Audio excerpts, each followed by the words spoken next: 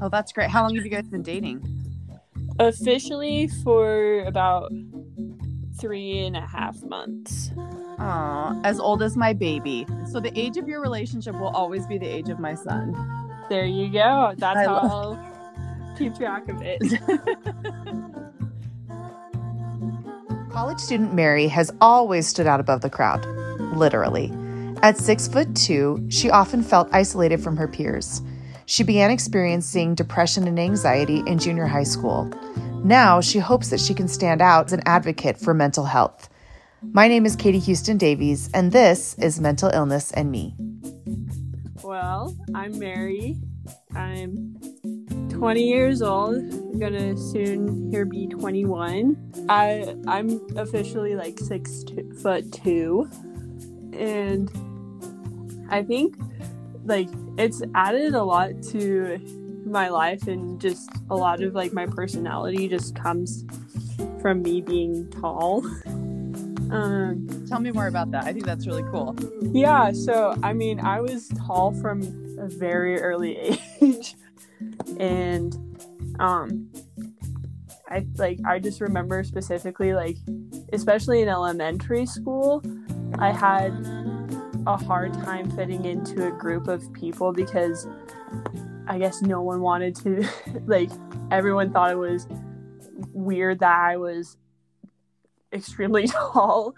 And like as a little kid, I was super looked up to because like I was tall, like I was this big kid.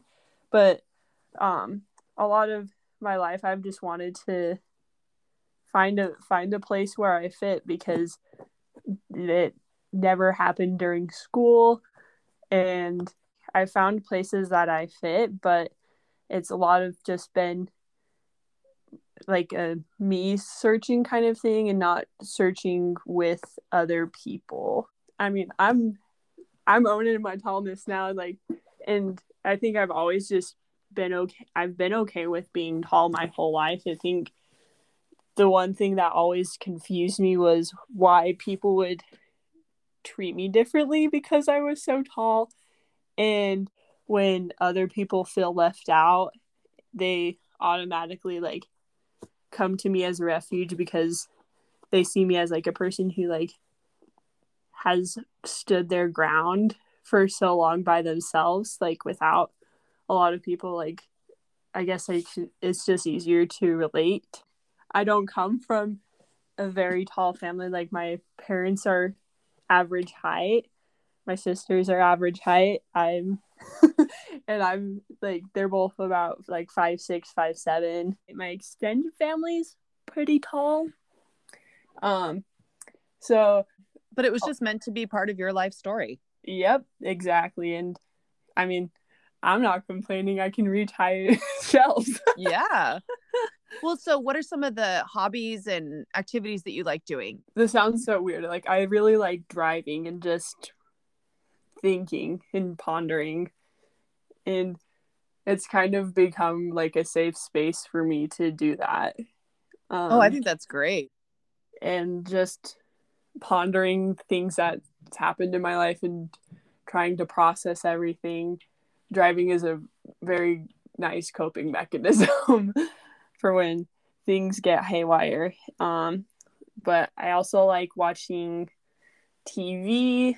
I like playing basketball and sports. I like watching sports a lot. And I also like doing like school, like just the constant act of always needing to learn and to grow your knowledge always been has always spiked my interest. So tell me a little bit about your mental illness diagnoses.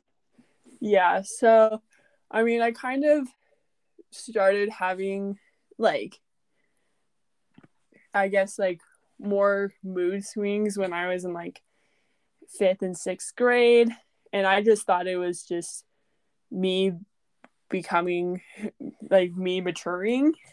And I was like, oh, I guess this is kind of normal for everyone when they when you have like these super high highs and super low lows.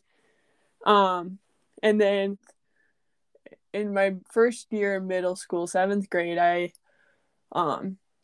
I was like a whole like smack upside the head or something, or just a whole like shock to my system, where like I realized that like, oh shoot, like everyone has their group of friends and I don't. And everyone thinks of me as like the weird tall kid. So I guess I just have to find like a place where I fit. And a lot of the people that I fit with, because like this, like a couple friend groups would just accept anyone.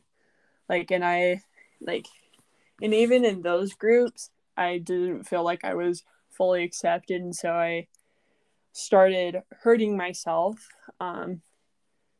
to better fit in. I didn't really like, I don't know why I did that.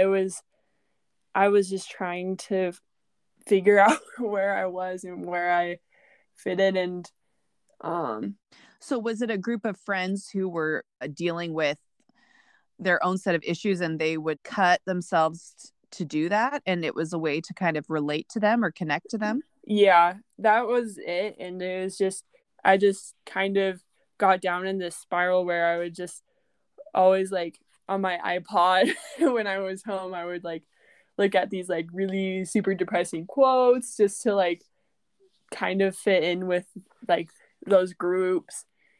And my parents one time noticed the scars on my arm, and they freaked out and they put me in therapy, where like I was officially diagnosed with depression after when I in like early 2014. And like that's like the only official diagnosis I've had, because I've gone to like, let's see, I've gone to 1, 2, 3, 4. I've gone to about 5 therapists, and that's like the only official diagnosis that I've ever had. Like therapists have always been like, oh, like you might have like a little bit of anxiety, or you might have a little bit of OCD, and I was just like, just like, do I have it or not? And so that's always been super frustrating for me, is like where like, is my depression like the cause of some other mental illness, or is it that I have depression? I've been thinking about this a lot, just looking back. A lot of what's caused like my depression is other signs of probably anxiety and like how like I just get so worked up about stuff, and then like once that like I get so worked up about it, I start to feel bad and like have like negative self thoughts, and then I get in like the depression hole, but it doesn't initially start at depression. What were some of the signs that it was kind of getting out of your control? A lot of my relationships were struggling because of how worked up I was getting. Like I like to be in control of my surroundings so that I don't like, so that there's a predicted outcome and there's no like hidden curveballs. And with that, I tried to control other people. And a lot of my friendships were struggling probably around like my junior year of high school is when I noticed it the most, where I just had a lot of friendships that were going down in the dumps because I couldn't get a hold of my emotions. I think that being controlling, I'm really glad you pointed that out, because I think it's easy to be critical of someone and say, oh, they're so controlling. Well, oftentimes it's out of anxiety and not necessarily a place of being a jerk. Yeah, exactly. And I honestly wish I could go back in time and tell like the friends that I was being rude to that it was 100% my anxiety and me not knowing how to handle the situation. if I could go back in time, I would just say, like, I'm sorry. I really could not handle, like, I cannot handle my emotions right now. Like, and just, like, even if we still don't end up being friends, just ending the friendship in a better way. Yeah. Right. Like, I think everyone's brain does this, is like they automatically think about first, like, all the negative situations that could happen, and it would just like be this never ending spiral, you know, those like loop videos that like have like the spirals or whatever. Like, it would just feel like one of those like never ending spirals going down and down into this place where, like, I felt stuck. I just couldn't process anything anymore, so I just had to, like, I couldn't like shove it back anymore. Like, I just, whatever I was given, like, at that time, I had to like confront it immediately. And a lot of like my reactions were anger and sadness. Right. Yeah, I think what you said about you always kind of look at the negative situations that could happen. I think, at least when I was in therapy, I think they called it catastrophizing, when you leap immediately to that worst case scenario instead of just sort of living in that place of uncertainty. Who wouldn't get depressed? Yeah, exactly. I know you said your parents took you to a therapist. What about as you've gotten older and now you're, an adult and make your own choices? What has motivated you to seek help? I guess I've just wanted lasting relationships. Like, you asked me at the beginning, like, what I value most, I think is, well, one thing that I really value is meaningful connections. Because as a person who doesn't have, like, who has a lot of like surface level connections, I really appreciate deeper level connections. And for a long time, I just realized a lot of what was stopping me from having those meaningful connections was my own anxiety and my own worries about the connections that I would have. And like, I just, like, there were a couple times where I just sat down and I was like, I need therapy and I need to just somewhere to like let out my anxieties. Yeah, I think mental illness, it affects relationships so much. Going to therapy in my 30s, it really completely changed my relationships for the better. Oh, another thing that's kind of helped me be okay with like asking to go to therapy, because, like, I mean, it's one thing to be like where, like, you know, you need therapy but like you don't do anything about it, and like just sitting down and like just letting go of your ego for a hot minute and saying it's okay to get professional help for a minute, just to make sure everything's okay and then move forward. What are some of the things that you've done to help treat your depression? Well, a lot of like what I do with like my depression and my anxiety and all that jazz is I tend to just bottle it up and just, I'm like, oh, like, I'll just deal with it later, like, it's okay, like, just breathe through and like just do that, just push through it and not necessarily take the time to process it in the moment. And like, so a lot of what therapists have done with me is to recognize what feelings I'm feeling, like, in the moment I'm feeling them.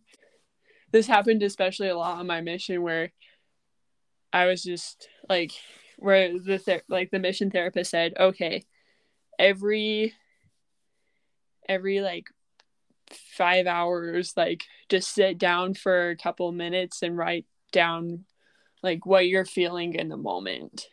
And like, she gave me like a chart of emotions to write down. And I was like, this is kind of dumb, but okay. But I've kind of found out like it's good to identify the emotions that you're feeling so that you can know how to act. So, a quick question about depression and the way it manifests itself for you. I think a lot of people have the impression that depression is when you can't get out of bed all day and that kind of thing. Is that what it looked like for you, or was it different? It was definitely different for me. Depression for me was I didn't have any emotions, and I was so overwhelmed with so many emotions because when you're inside all day during a pandemic, you get a chance to process everything that's happened in your life. And I realized that I had a lot of feelings that I haven't dealt with in a long time. And like my body just reacts in a way where I become zombie-like, and I'm responsive and I can do like basic things. Like I can drive, I can cook, I can eat, I can talk, but I'm just not there. Like I'm not present in whatever relationship I have. And so for me, it's a lot of just being out of sync with like my emotions, and I just became a zombie. I think that's important for people to understand that depression can take many different forms, and it can be something that is not necessarily identifiable. You know, you see somebody going through the motions of their life, and what may seem to you like a character flaw of somebody who is not engaging or who's angry all the time or something is really just a manifestation of depression. Yeah, I definitely think that depression can come in many forms, and it takes a lot of self-reflection time to figure out how mental health is, like how you present mental health or how you deal with it. So, where are you at right now in your journey to healing, I guess? I'm actually I'm on a higher slope, I guess, because I've decided to go on medication for my anxiety. It was not an easy process. Like my current relationship with my boyfriend like was kind of being hindered because I was being stubborn and just was not wanting to do medication. I really like the relationships that I have, and I didn't want to like save them, but I just wanted to make sure that they would be okay, and I found the best option for me was to do medication. Yeah, I think sometimes it allows you to be yourself more. Some people, it doesn't work for them that same way, but at least for me, it lessens the anxiety to the point where I can be me and not turned inward as I worry about all the things going on inside my head. So I don't know, is that what you've experienced as well?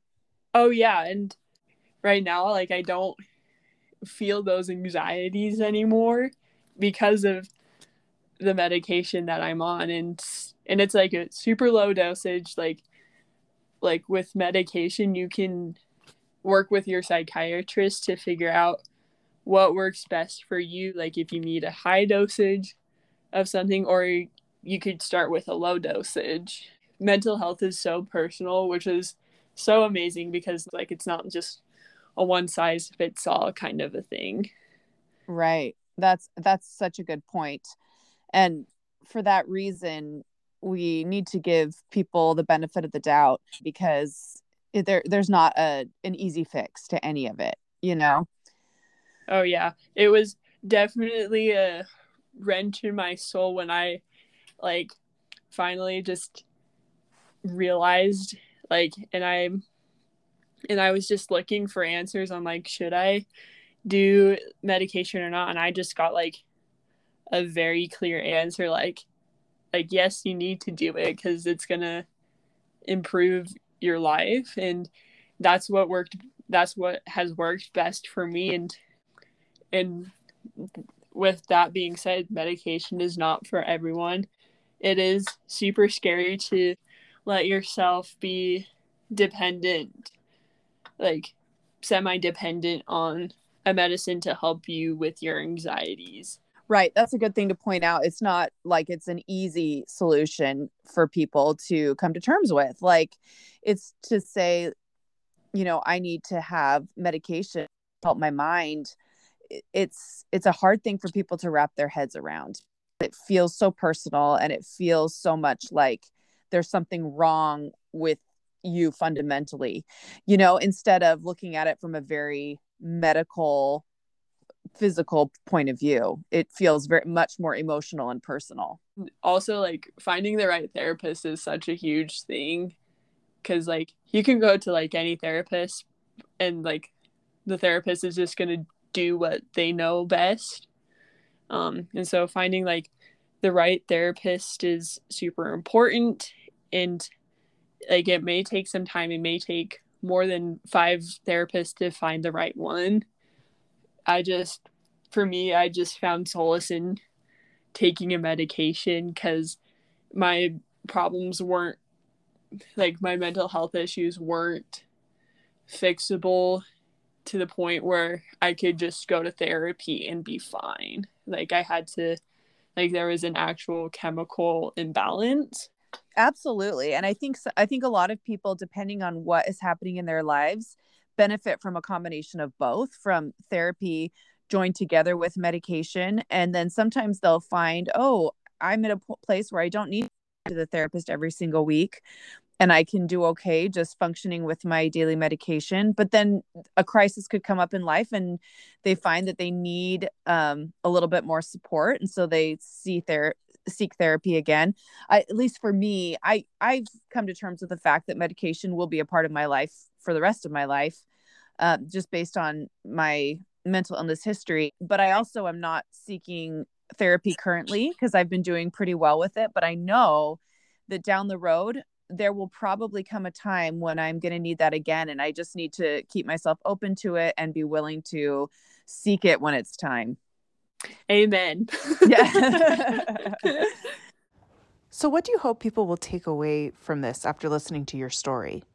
I hope that all the tall people out there will relate to kind of feeling out of their place. And I can promise you that, and for anyone who just feels like out of place, that as long as you continue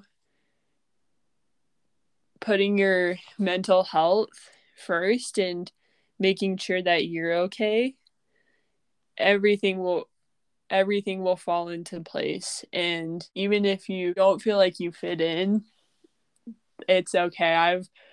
I've 99.99% sure a lot of other people have felt that way. I love how you tied it in to sort of starting your whole conversation about your height, and how that sort of put you into a category where you were unique and people looked to you because you were different. And that gives you a powerful place for change, because you get noticed, and you can use that for such good. And obviously it caused some issues when you were younger, because you feel like you don't fit in, you're a little different, but it also can make you a more powerful voice for advocacy, which is really cool. Any final thoughts you have for those listening? I think just look for your purpose in life and have that be your driving factor for getting better. Because I feel like a lot of times some people just don't have that drive, or like something that they're super interested in. Like, find something that's worth getting better for. And even if it takes a lot of sweat and pain, sometimes it's what's needed.